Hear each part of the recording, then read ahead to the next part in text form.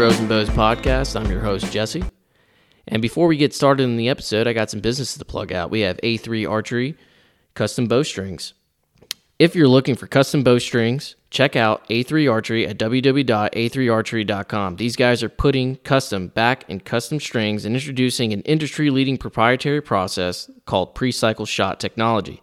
Use code BBB15 for 15% off. Our next business we're going to plug out is Southern Loon Retrievers, PA.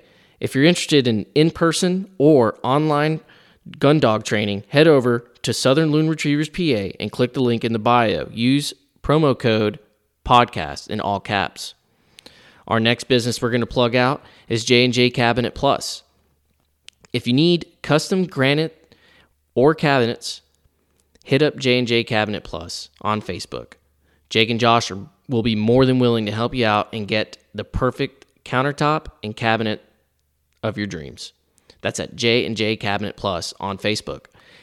Our next business that we're going to plug out is Josie Sweet Something. If you need cakes, cupcakes, wedding cakes, whatever the cakes may be, hit up Josie Sweet Something and get the perfect cake of your dreams. And now we're going to go ahead and get into the episode. Okay. There, I think it should record everything now. I'm recording you off the Zoom H6, so it should be able to record the whole you're Zoom. Recording? Yeah, it should already be recording on here. Oh, cool. Okay, good. I was gonna say, if not, I could have just started to record on here and given you the playback. So that's good, man. Right. Awesome. So I'd never done the Zoom meeting before, like at all. I've never done it, but it's kind of cool now that I know I could probably get away with this. It makes a difference. So you're my first like video phone call. Good. Podcast interview for the short time I've been doing it.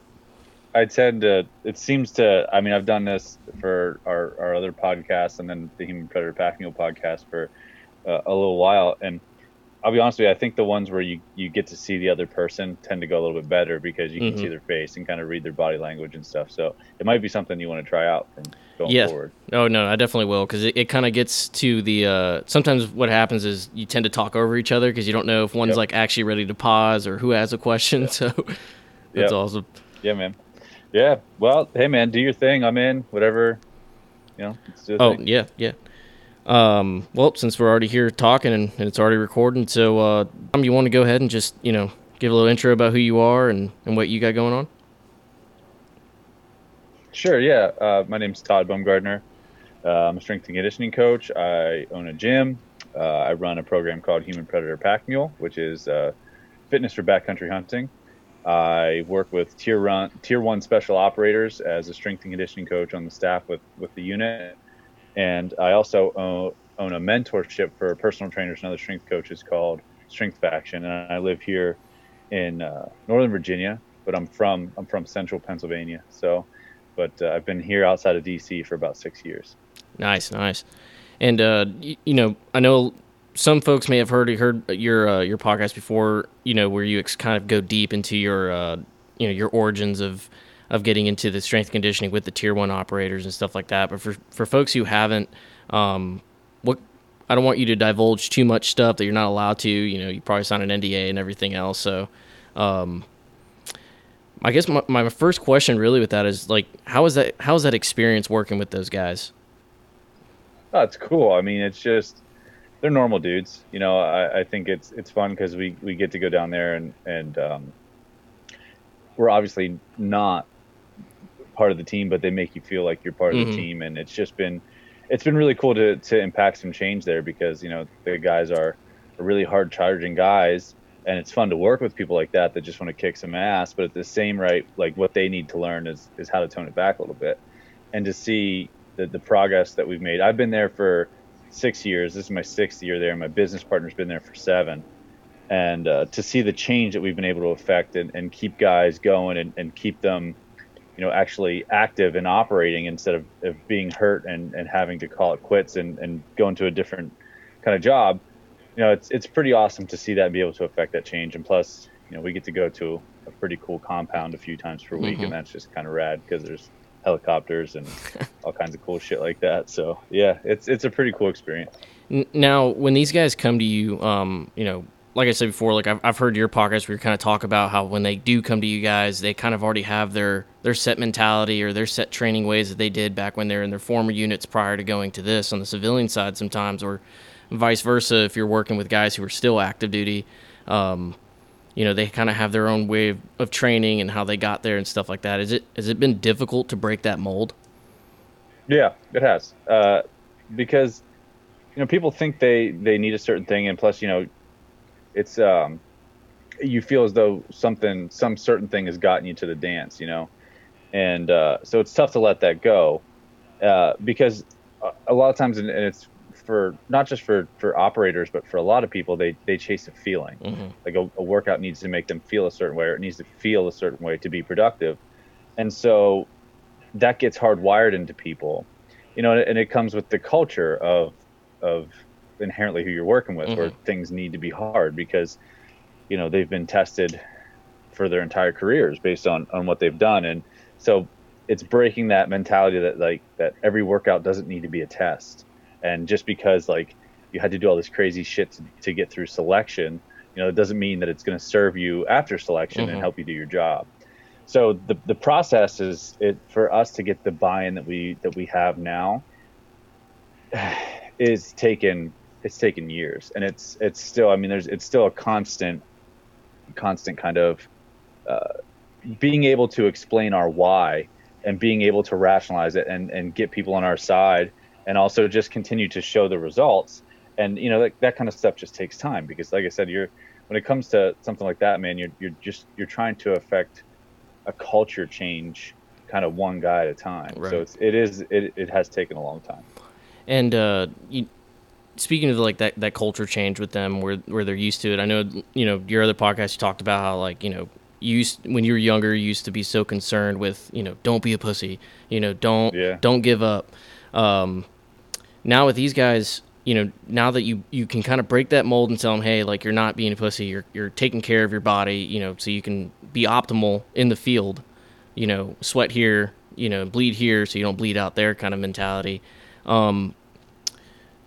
What are your like your I guess your the kind of gates that those guys got to get through that you can kind of test off the results and say, hey, this is working, like, they passed this, how do you gauge that? I mean, the interesting thing is like, when guys come in, we do some movement testing, and we do some strength and conditioning testing, but it's really there's not a lot of the gates when it comes to that. Mm-hmm. For us at our gym, we have strength standards and conditioning standards, but it's a little bit different there, because we are outside, like, subcontractors, so we don't get to establish that. So that would have to come from more like higher up, like their team leaders, and to say, like, this is the standard and we have to be able to do things this way. And we don't have that, but what we have are baseline tests to be able to say, like, this is dangerous, you probably shouldn't do this right now because of where you're at from a movement standpoint, and you could probably use more of this kind of conditioning, and then directing the programming based on that, and setting up programming and direct them towards specific programs. But I mostly work with the new recruits, so I write all of their programming for the year that they're going through their train up. So I just have a lot of control over that process to be like, okay, so these are the elements of the things that we need to do, from looking at it over the past 6 years and saying, like, my main goal is just to keep guys healthy and keep them in the job. It's like, you're already a badass. Like, you can already do all the stuff. It's like, we just have to keep you in one piece. So it's really just, I don't know that there's necessarily like you graduate from this and you're able to do this out there. That's not really how it works. But we do stuff like that at my gym, where if you meet this strength standard, it opens up more exercises to you, and it opens up more ways to train. If you meet this conditioning standard, it opens up more opportunities to you, and we give people a lot of stuff to aim at. And that works really well, because people want to know if they're doing well or not. And it gives you a really concrete structure of, like, hey, this is working, or this isn't, or I'm improving. because people want to feel competent. It's a very motivating thing. It's like one of the base level things of human motivation is feeling competent. And so we have a lot of that structure at our gym though. Awesome. And when it comes to your method of training, there's a lot of guys who do different stuff. Me coming from the military, we would do just mundane stuff sometimes, or just things that obviously, like, after being in for a little, I say so long, but for the amount of time that I was in, what you can start to see the after effects of overtraining and doing programming that isn't necessarily going to guarantee guys results in the long run. And and that kind of falls into, like, we were constantly running all the time. There was this big thing where we had to constantly run, and then they would see that once we got to the field and we were training, dudes were getting injured all of a sudden.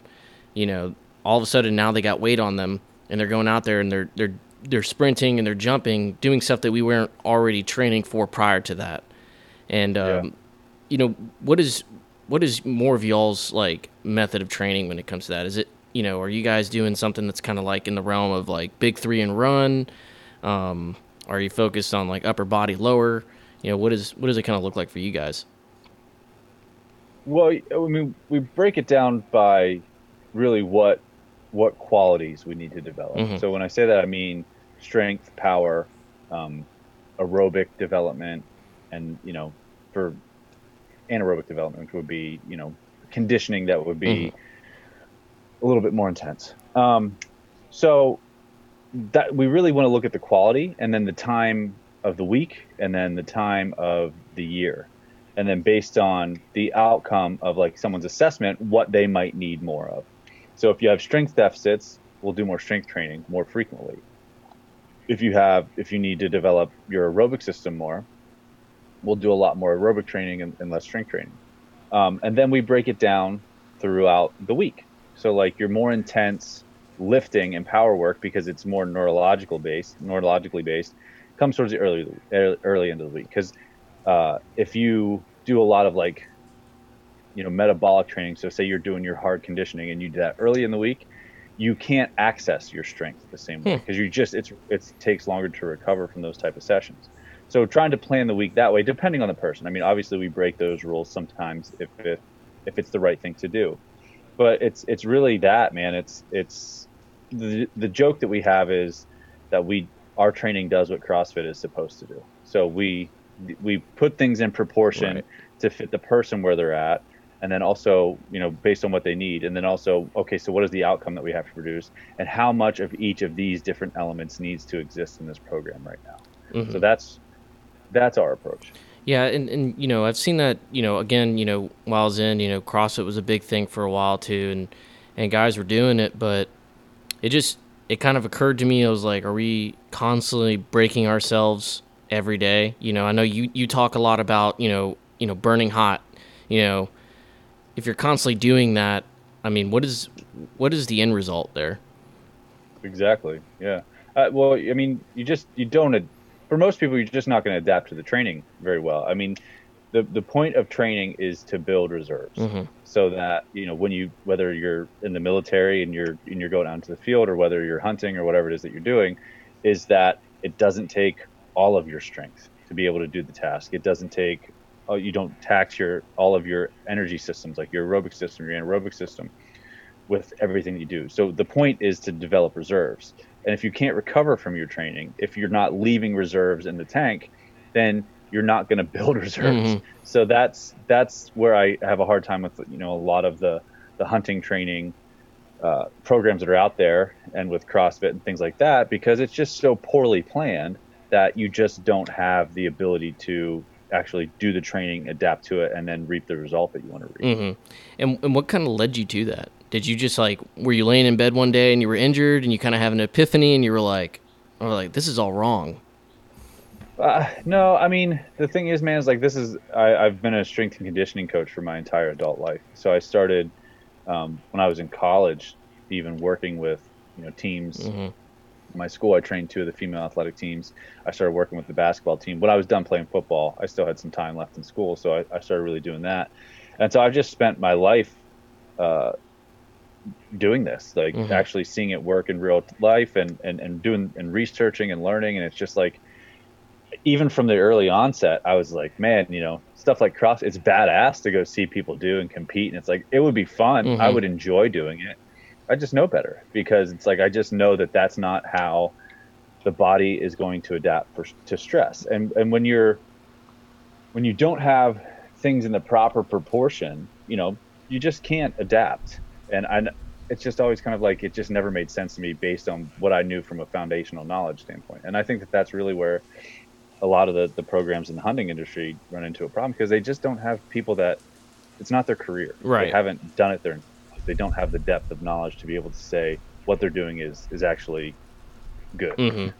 Yeah, it just seems lately it just seems like a lot of it's very cookie cutter. They're just slapping hunting training or backcountry, hunting, physical fitness program. They're kind of just slapping it on the lunchbox there and saying, "Hey, we're good to go." This will sell. It is. It's just it's just hard. And so people equate hard with good, and people equate I sweated with good, and people equate I'm sore with good. And sometimes, those things need to happen, but they don't need to happen with they shouldn't happen with every workout. And you have to really look at, like, what does the body need? It needs a very strong aerobic base, and you can't do that with a bunch of intense conditioning. You can't do it. You need to be generally strong.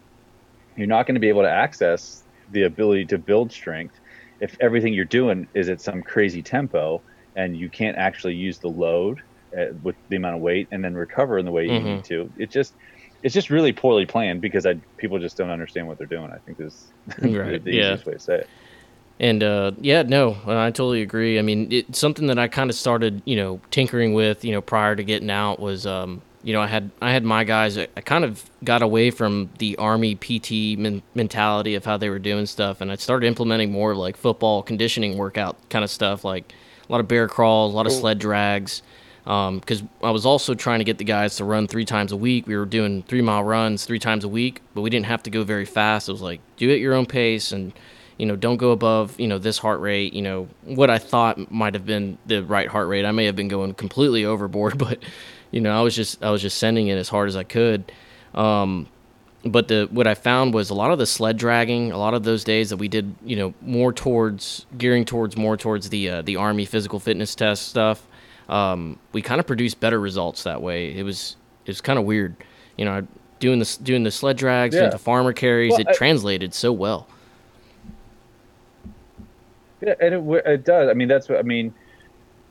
Really, humans are built to do is to carry shit and walk for long distances and be able to do stuff like that. We're really, really good at it.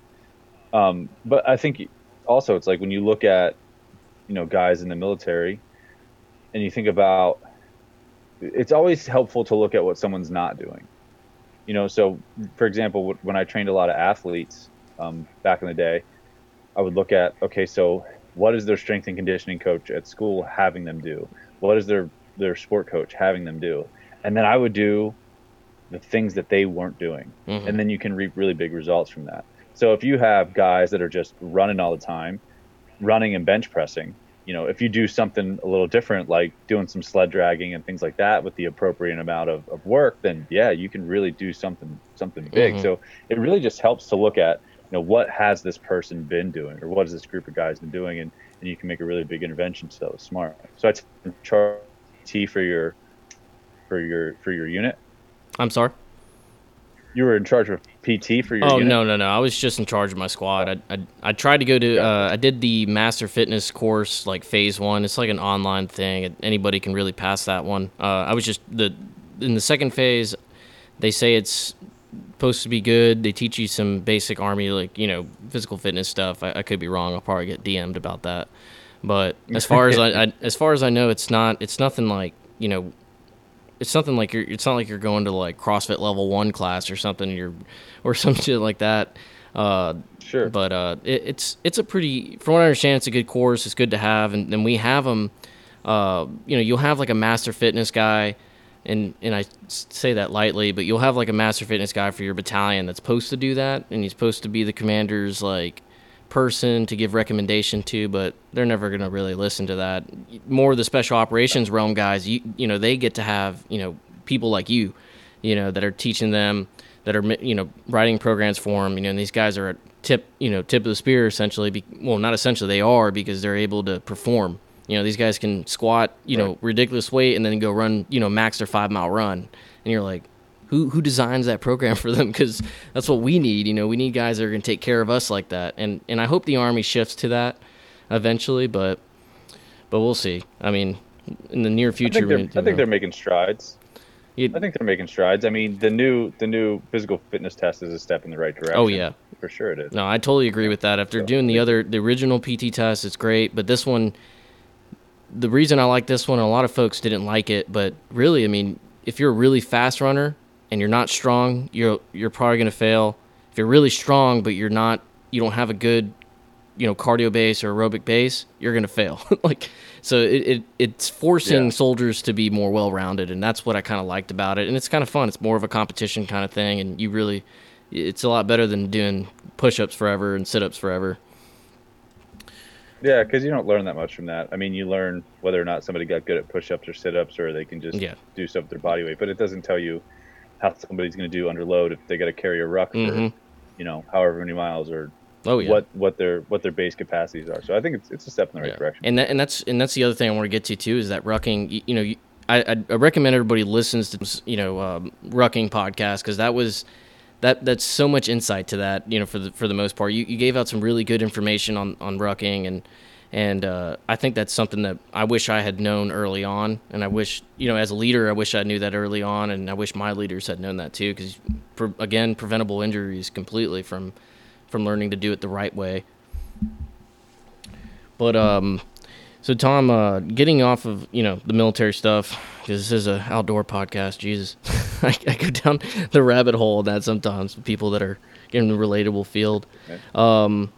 So let's talk about your hunting experience. You know, what do you got going on? You got any crazy hunts about to come up? I heard Alaska, possibly. Yeah, so I'm going back to Alaska to go up the Haul Road to hunt caribou for the second time, and then so that'll be good. I mean, just taking the drive up the Haul Road is worth the price of admission. It's gorgeous, man. So I'll do that in August, and then in late October I'm going to hunt deer and elk in Montana. So I drew the combo deer elk tag for Montana this year, so that'll be. And then my buddy drew a deer tag, so we have three animals to kill and not very much time. So we'll see how it goes. It's a lot of pack out. Yeah, I mean, hopefully we can fill them all. I'll be fine. That's fine. I'll spend the rest of the winter being tired. I'm good with that. But we'll see how it goes, man. It's just a lot of hunting to do in a very short amount of time. So caribou. So, I mean, what kind of drew you to that with caribou hunting? Were you already doing that as like a younger man before, or you know, is that like a new thing that you're like, you did it one time and now you're hooked? Well, my friend Steve Opat, he lives up there, and you know, my first trip to Alaska, I went to hunt black bears with him. Sick. And then it's just kind of been, you know, we went last year. There was a spot we were supposed to hunt moose actually last year, and then, you know, with COVID, the village that we were supposed to fly into, they were like, we're not letting people come in, which fair enough. And then so he's like, well, you can come up the Haul Road with me that year. And then so we flew into Anchorage because we had to get a boat, borrow a boat. So we rented a U-Haul and drove a U-Haul with a boat and all of our gear and shit in the back of it from Anchorage up to Fairbanks. And then from Fairbanks up, we went up the Haul Road. And so it was just like, you know, here's this super cool opportunity to do this trip instead of another one, and just kind of, you know, adjust my sights and not get too bummed out about not getting to hunt moose. And then, you know, we got hooked up with this guy named Elias Carlson, who's a designer. I think he's done the design and layout for Modern Huntsman, and he's going up this year. And you know, I've like figured there'd be a great trip to do with him because he's a cool dude. And so I just jumped back on that trip again this year because it's the tundra is wild, man. It's just a really, really cool place. And it's it's beautiful in a really weird way. And caribou are cool critters, Mm-hmm. man. Like they're odd. They're just really goofy, and so they're fun to hunt. So I was like, yeah, man, I'll do that again. And then next year I'm gonna go after moose. So it hasn't been like I didn't start doing the traveling to Alaska thing and stuff for like the past few Mm-hmm. years. You know, I grew up in central Pennsylvania and in Virginia, just doing the normal East Coast Right. whitetail hunting like everybody else does. But it's just, you know, I decided, man, like this shit's short. I'm 35 now. I'll be dead before I know it. Like I might as well go do some shit. So that's kind of what spurred it Yeah. on. Yeah, I mean, that's how I am. I'm about to be 30, and then kind of just got the bit by the bug. So I was like, oh man, like I really want to get out there and go out west and start going on those hunts. You know, I really got dive deep more into hunting this last year with, you know, the podcast opening up and really taking it serious. You know, finding something else as an outlet to do. So you know, this has been Cool. It's great, you man. know, it's just been such an experience so far, and I'm like, man, like I want to, like this year on my plate, you know, I want to hunt black bear up in North Georgia and then and then try to get a whitetail. You know, and that's my check those two first, and then when, like I told you on the DMs, you know, we went to Colorado for my anniversary, and I was blown away by Colorado. Period. Just that the high country was just something else, and I was like, I gotta come back here. Like this has to be where I come to go hunt. Like now I know why people were so addicted to going out west. You know, if you're from the east, you're like, oh, now I know what Bo Martonic's talking about. When I went out there, I was like, No, yeah, dude, it's great. It's the West is beautiful. It's all pretty amazing, and it's so different from here. So, yeah, and the thing is, you could go to Colorado. I mean, and hunt elk every year if you wanted to. You can get an over the counter tag. It's not going to be easy, yeah. but you could do it. You know. Mm-hmm. And with your caribou hunt, like, how was that? You know, what was that experience like going out there? I mean, just the how many, you know, miles did you have to walk, and were you guys just roughing it out there? You Yeah, I mean, so we had uh we had boats, so we used those to go up and down the Sag River and to get out of the rifle corridor because it's you have to be 5 miles away from the road because of the oil pipeline okay? because they obviously don't want anybody shooting the pipeline with your rifle.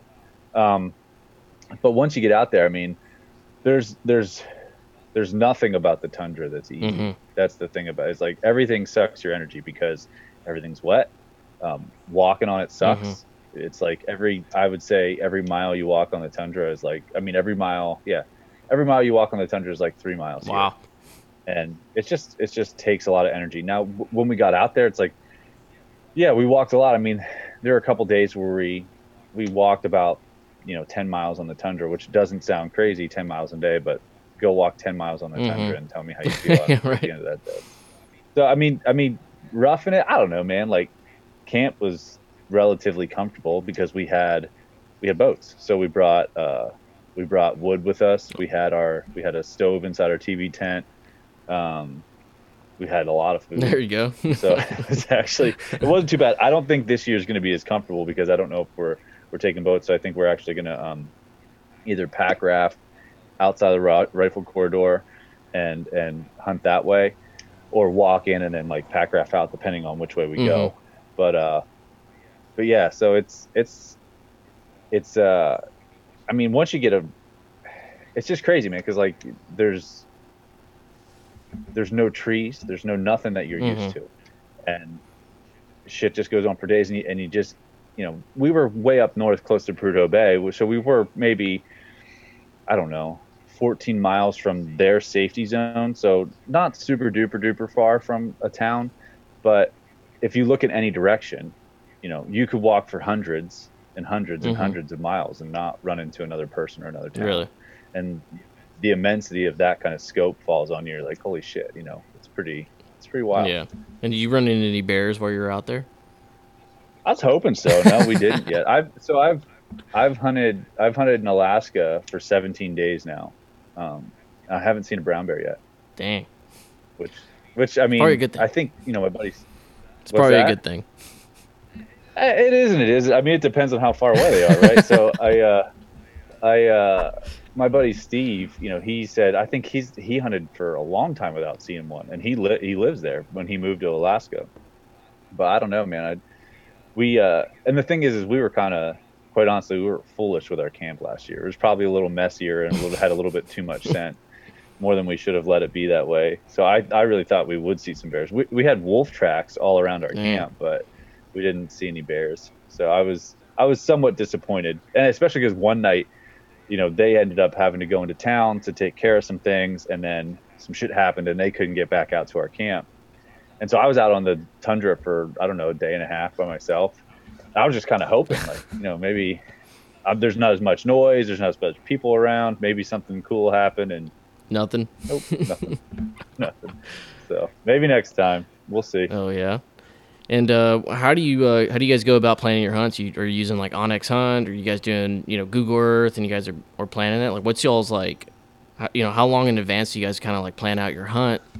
For the tundra and stuff. I mean, we talked. I mean, months. Mm-hmm. It's looking at. Quite honestly, a lot of it is. Steve will look at things that kind of he has an idea that he wants to explore. It's like, well, I haven't been down this river drainage yet, so like maybe we could go there and just see what we find. And last time we looked at the easiest point to get outside of the rifle corridor, with the access that we had, and to be where we thought the caribou might be. So yeah, we use OnX and spent a couple of months ahead, like thinking about the river drainages, thinking about the timing of what things were like last year and where they were last year. But it's like when it comes to caribou, you can kind of, I guess, look at where their typical migration corridor is. But the thing about caribou is like they're either there or you're not. They're Right. not. Like scouting for caribou is seeing caribou. It's not like a white-tailed deer where you're playing a chess match all the time and trying to figure out what their pattern might be and where they're going to be. They're either there or they're not. So it's like, okay, so where can we get good access? What looks like we could maybe get to something that might be some high ground that we can see, and then set up a decent shelter, and then that we can move. Because the biggest thing about hunting caribou is just you have to be able to see and you have to be able to move. And those are really the two big factors. So Right. just giving yourself that is the big thing. And as far as moving for that caribou, how much energy are you expending, or are you guys, you already knowing what to be efficient like that? I mean, I would assume that it's got to be I've heard a lot of stories, people going after elk, but once they start moving, they're like already over the hill by the time you even stand up and ready to go after them. Yeah, I mean, so caribou are a little different than elk in that I've read some stuff about them where like people say they're so scary and they spook. I didn't experience Really? that at all. Like we put a really good stock on this guy Charlie that was hunting with us. The last day we got to hunt, he and I went and hunted together. I had killed my bull already, and we were going to get his.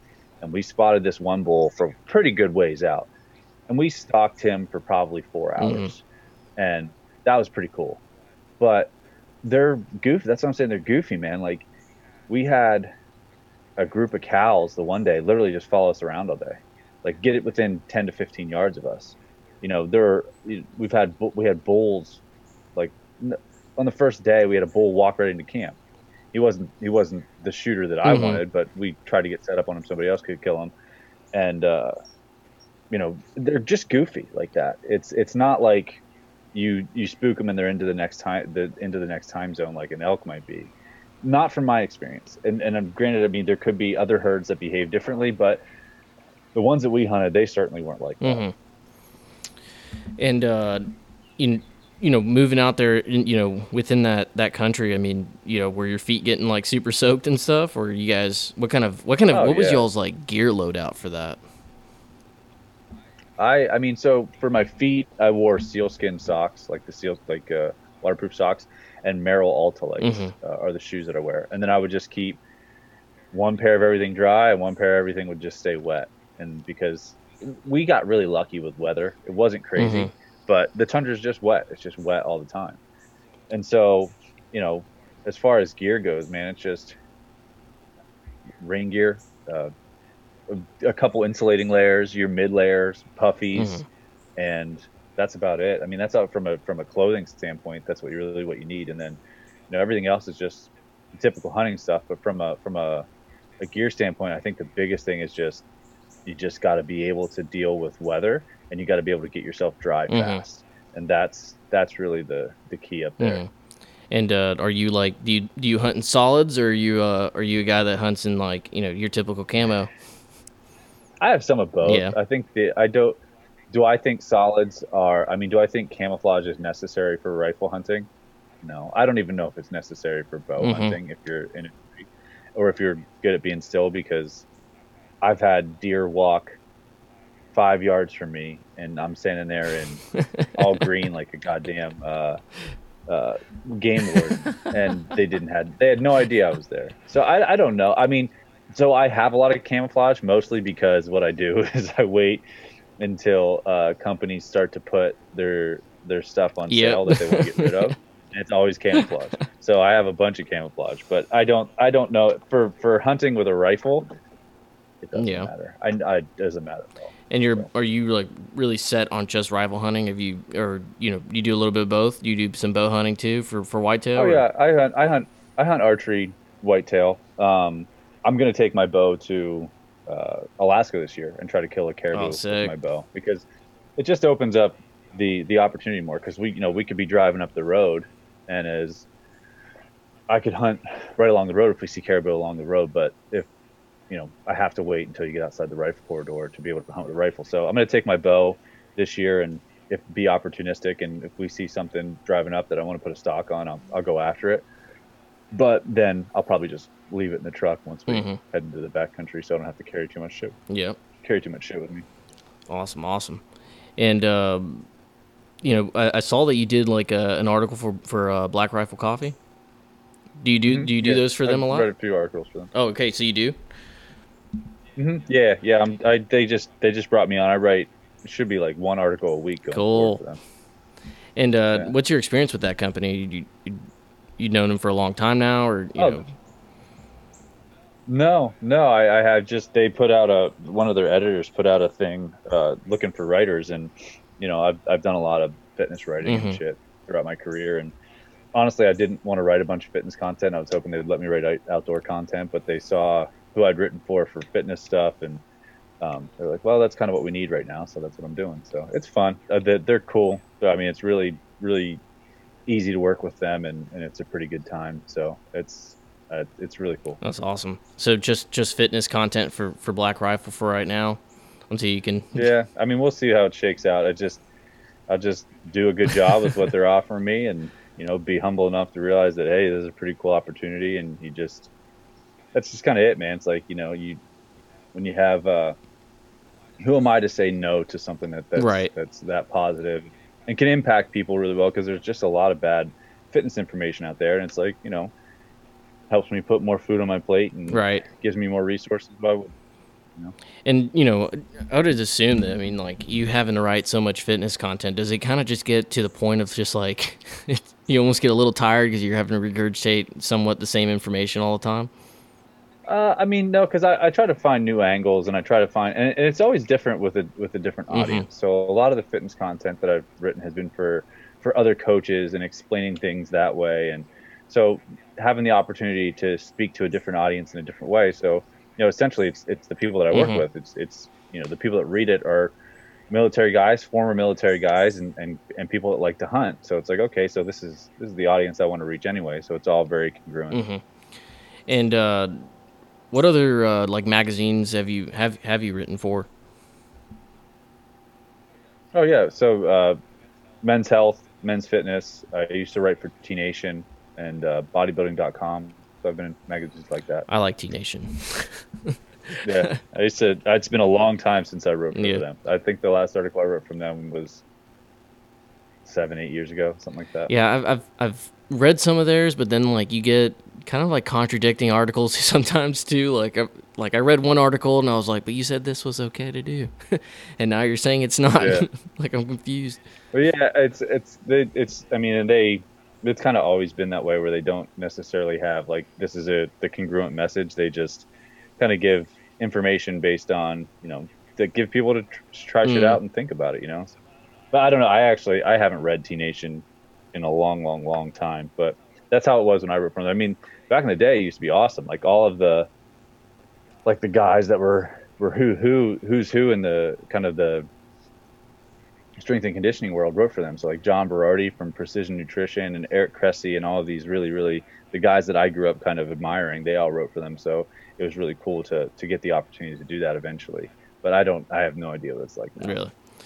And you were really big into powerlifting at one point too? I was, yeah, that was kind of my life for quite a bit of time. Yeah. And I know you talked about how, like, you try to go on that hike with your girlfriend. You said you wouldn't go because it would mess up your meat. I mean, was that always like that? I mean, I don't. It was always like I've always been. Well, not as much anymore because I've kind of grown up and I'm an adult now. But back in the day, it was like I would hyper focus on things, and it would just be all or nothing. So, like I talked about in the one podcast about the self-talk and the mental one percenters, it was all about, well, I wanted to be able to go into the military. I wanted to be able to play football, and it was like hyper focus, cut everything else out, and just be incredibly one dimensional, and then just lead myself mentally to really bad places that didn't really help. And then powerlifting kind of became the same thing, and so something that was supposed to be I don't know, like life affirming and something that's supposed to be to help me grow kind of was actually a detriment because I had an obsession, and it wasn't a good thing. I mean, it was cool because I got to do some cool stuff as a not a very heavy guy, but it just wasn't the right fit anymore. And powerlifting is one of those things where it's like, it's fun, but you pay a heavy cost for doing it. And I just don't see, especially as people approach 30, 35, 40, I think the cost to benefit ratio is just not there for me. Right.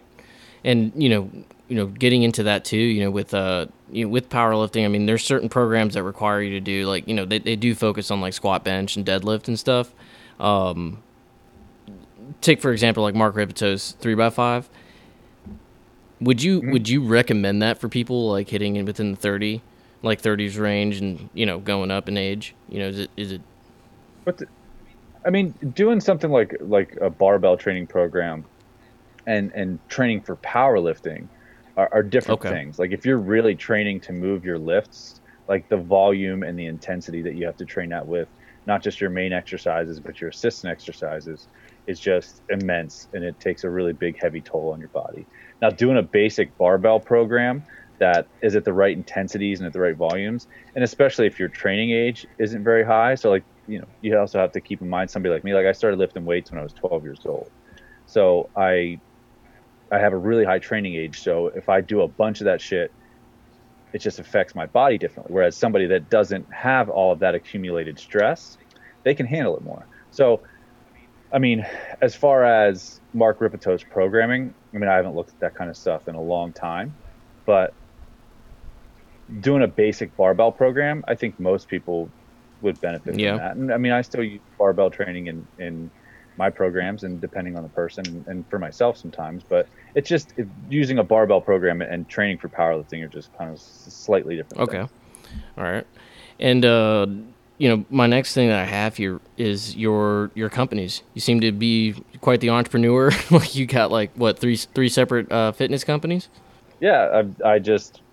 I see problems and I try to solve them. I mean, when it comes to the gym, that was my business partner, Chris's entity that he asked me to come in and work with him on. But, we saw, like with Human Predator Pack Mule, I just, when I started to get into Western hunting, I wanted to learn about how people were training for it.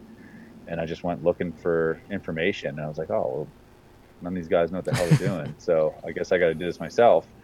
And, so that was that. And it's like, when I look at problems, like I just get like I can solve this problem. So then I start a way to solve the problem, and it just ends up turning into a business all the time, which is fun because I need a lot of stimulation to keep myself going. So, and I like challenges. So it's fun. It's fun being an entrepreneur. Yeah. And when it comes to your hunting program, what is kind of like the common issues that you're running into with that, like common injuries? Sorry, misspoke there. Yeah, common injuries that you have seen, throughout the program, and what you kind of geared your program to like start fixing. Okay.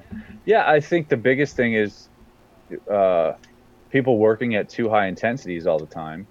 And when I say that, I mean like too much really, really hard conditioning, and then packing with too much weight, and rucking with too much weight, and not really doing a lot of the developmental work that they need to Mm-hmm. do, which is, you know, like I talk about aerobic development, and doing things at lower heart rates and sustaining that, and building general strength.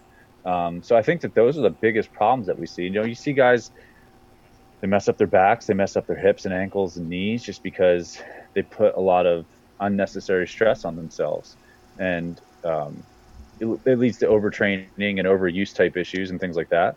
And so, you know, it's really just, I just saw that while a lot of these, like the folks that develop these programs, they mean well and they want to help Mm-hmm. people. It's just the things are just aren't laid out in the proper order, in the proper sequencing. Right. So I honestly think the biggest thing is like people just don't get the opportunity to perform as well as they could have. Mm-hmm. And that's really what I saw. I was like, you know, I mean, sure, if you've done a bunch of hiking in your life and you already live in the West and you have a pretty good aerobic base, if you go do one of these programs and you haven't done anything like that before, might it help your performance? Sure, in the short term, but the short term doesn't last very Mm-hmm. long, and you're also just setting yourself up for negative consequences down the road with, you know, injuries and things like that. So it's really just thinking about how do I keep people hunting and doing the things they love to do for as long as they possibly can? Because, you know, I can, like I've talked about before, I just have this vision of seeing myself being able to do this when I'm 80, Right. like being able to walk up a mountain and do all that shit. It's like I want to create that opportunity for other people, and the easiest way to do that is to have a sustainable approach to your training and not just do some crazy shit because it makes you feel tough, or because some clothing company that endorses a training program says that they know what they're talking about. Like, it's all just kind of Mm-hmm. bullshit. So um, it's just about creating a sustainable approach to your training. Right. And what are like some of like the, you know, the fitness gimmicks that you've seen like with these other hunting, you know, these other hunting programs out there? It's just really, I mean, trying to use your pack for everything, which is whatever. I mean, I don't know. Um, I know what you're talking and just about. doing this, just doing this the same hard, basically. So essentially what they would do is they would train in the same exact way, essentially, but just change the exercises on varying days and stuff like that. And it's really just shit like that, man. It's just really, I think it just comes down to poor planning by people that don't know how to plan Mm-hmm. for this kind of thing. I think that that's really the nuts and the bolts of Right, it. right. And that's probably a good message to send out to people so they don't waste their money on that stuff, I guess. I hope so. I mean, I'm not trying to be a jerk or No, yeah. anything, but it's just like I know better, and I would like to save people the energy and the time and the money and the potential strife from getting involved with things that just really aren't going to help. Mm-hmm. And I've seen on your Instagram, and if anybody else follows him on his, you you hang out with another kid. Oh, Ryan, Yep. Ryan, Ryan, Ryan. Yeah, yeah, yeah, yeah. Okay, yeah, yeah, yeah. He's one of my clients. He has a neurological, um, the degenerative Okay. neurological disorder. So I started training him a few years ago and just became really close with his Yeah. family. So so we just, you know, starting a few years ago, we did some big pushes to raise a bunch of money to do research for the condition that he has, because it's incredibly rare, Mm-hmm. and it's like so rare that you can't get grants for it because there's literally just not enough people that Wow. have it to really them to justify it. So, you know, and through that process, he and I just got really Mm-hmm. close, and he's a good kid. And what's kind of the story behind y'all's relationship? Exactly. Like when you started with him, and like what's kind of like, is it, you know, obviously he obviously looks like his progress is completely improved on there. I mean, you're doing a wonderful job with him. Yeah, I mean, you know,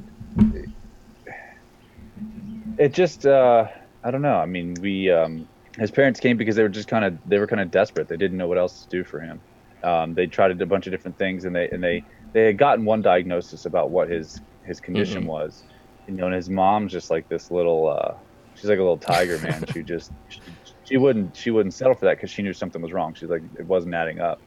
So it took them years and years to get the right diagnosis for what was going on. And, through that process, um, we've just kind of just gotten closer, man, because it's, uh, when they found out the diagnosis, um, because when we originally started training him, we thought it was Mm-hmm. something else.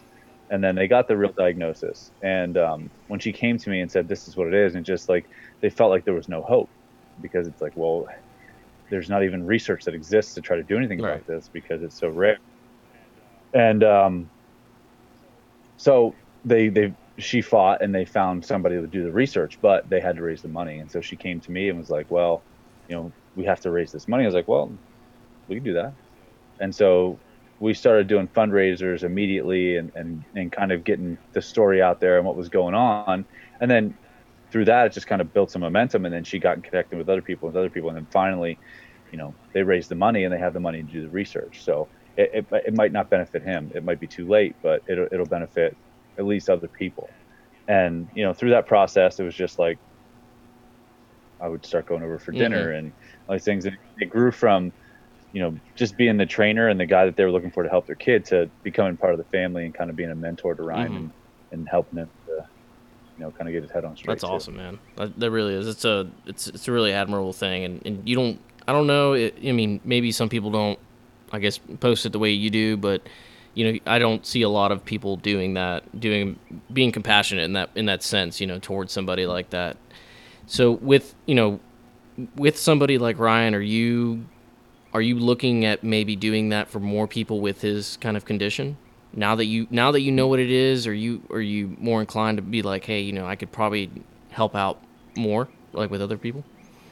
No, I don't think so. I mean, first of all, there's just not a lot of people, and I don't know that, like, really what these folks need is, I don't know that there's anything special that needs to be done. They need to move, and they need to continue to have input to their brain, Okay. and just a bunch of different types of movements, and to do things to make their brain, to at least challenge it to not degenerate as quickly as it's going to. So as far as starting a crusade for that kind of thing, I don't know that's a thing, but it's like, I'm just happy to be able to help Ryan and make sure that his quality of life is as good as it can be for as long as it possibly can be. Yeah, that's awesome, man. So my other thing that I have here too is the nutrition portion. I really, when you kind of went over that with your buddy on the other podcast, and I really took that to heart, as far as I was like, I am not taking any fish oils, and I'm not taking any multivitamins. And as of late, since I've heard that podcast, I've been doing that pretty religiously, making sure I'm doing it. Great. I mean, my piss comes out like neon, but I don't know if that's it's just too much or what. That's the B vitamins. You're all right. I was like, oh, this ain't good. No, but I've been doing that, and what is your recommendation like for that kind of stuff? I mean, is it because right now I'm just doing creatine and protein? I mean, if somebody was to come to you and say, hey, what is the best kind of quote unquote stack to give me the best bang for my buck, what would you recommend? Honestly, I would start with looking at lifestyle factors before I would recommend any kind of supplement. So, are you sleeping at least 7 hours a night? Are you drinking at least half your body weight in ounces of water every day? Are you walking at least 7,000 steps every day? Okay. Are you eating like an adult? So, are you having like full meals that are composed of the right proportions of each kind of macronutrient? And are you eating enough protein? Are you eating vegetables? Are you eating carbohydrates? And are you eating in a way that is commensurate with your goals? So, like, if you're training really hard, are you eating 3 to 4 good meals a day? Then maybe a decent snack. And then so I think that's step number one, is to kind of get that stuff in line, because that's what's really going to pay the big dividends. And I hate to see people miss out on that stuff and think that the supplement's going to solve their problem, where it's like, no, a supplement can help improve your performance, or maybe your recovery, or your health, after you take care of these kind of basic things. So I wouldn't say that I have some kind of recommended thing. What Dr. Mike Roussel said on the podcast is kind of where I go. I mean, I take fish oil. I take rhodiola rosea, which is an adaptogen. I take some vitamin D and a multivitamin, and that's really what I do. Just basic health stuff on top of all of the stuff that I'm already doing. Okay. And does that kind of stuff change when it comes to your backcountry hunters coming to you? With their training, and then when it comes to the nutrition portion, I mean, does it kind of change? Does it shift in a sense? Do you need to start taking a little bit more of this and eating a little bit more of this? I mean, it's the basics are the basics. I think it comes down to the same thing, where it's like, start with the lifestyle factors and the type of eating that we just talked about. And then from there, sometimes if I know someone's got some real wicked stuff going on and they're going to be heading into the backcountry, we might do some stuff to prepare them to have more metabolic flexibility, which would be access to different types of fuel sources in their body. So the base level of that is developing your aerobic system so it uses fat efficiently. And that's a lot of the lower heart rate training that we've been talking about. And then step number 2 is maybe doing just a little bit of intermittent fasting. So first of all, psychologically, you just get used to being hungry. And then, also being able to train and use fuel in your body when you don't have that much in it. So we'll do stuff like that. And then, as you get closer to your hunt, you don't want to be, I mean, I'm not saying you want to be like a fat ass or anything, but you don't want to be super duper obnoxiously lean when you go into the backcountry, because you want to at least probably 10% or a little bit more body fat. I hang between like 12 and 14 most of the time. And so that way you have those stores, but also you just function better endurance wise. But as you get closer to the hunt, it's good to have like your diet throughout the week and throughout the day start to get closer to what it's going to be like when you're hunting, so that your body gets kind of used to that. But my fear in saying that is that people are going to do that too early, and they're not going to have the eat as well as they need to leading up to that, so that they have the energy stored that they need, and they start too early, because you don't want to put yourself into a big caloric deficit before you go out, because you're going to be in one when you're out there. There's just no way to be it. But it's like you want to start to get a little bit closer to that as you start to get closer, your body kind of adapts to it. Yeah, that's my big concern right now is going into, whitetail season. You're up in the stand all day, and then you want to eat snacks, and you want to eat a bunch of junk food and stuff. I'm like, man, how am I going to prioritize like trying to make sure I'm working out and then still going in the stand in time and not missing good, physical fitness that I could be getting in, for all that. Yeah. Well, during whitetail season, you just have to, you pick your priorities, and you think about, what are you going to need at the time? What are the things that you lose? So throughout hunting season, I'm walking around a ton, I'm doing all of that. So really I prioritize just doing a little bit of strength and power training, and then a little bit of conditioning just to stay there. But, during hunting season, it's like, it's time to hunt. It's time to use all of those things that you spent the spring and the summer developing, and then, just doing enough to maintain them throughout the fall. And then, once your deer are in the freezer or once the season's over, then get back after it, but just enough to make sure that you don't lose it. So during hunting season, I work out.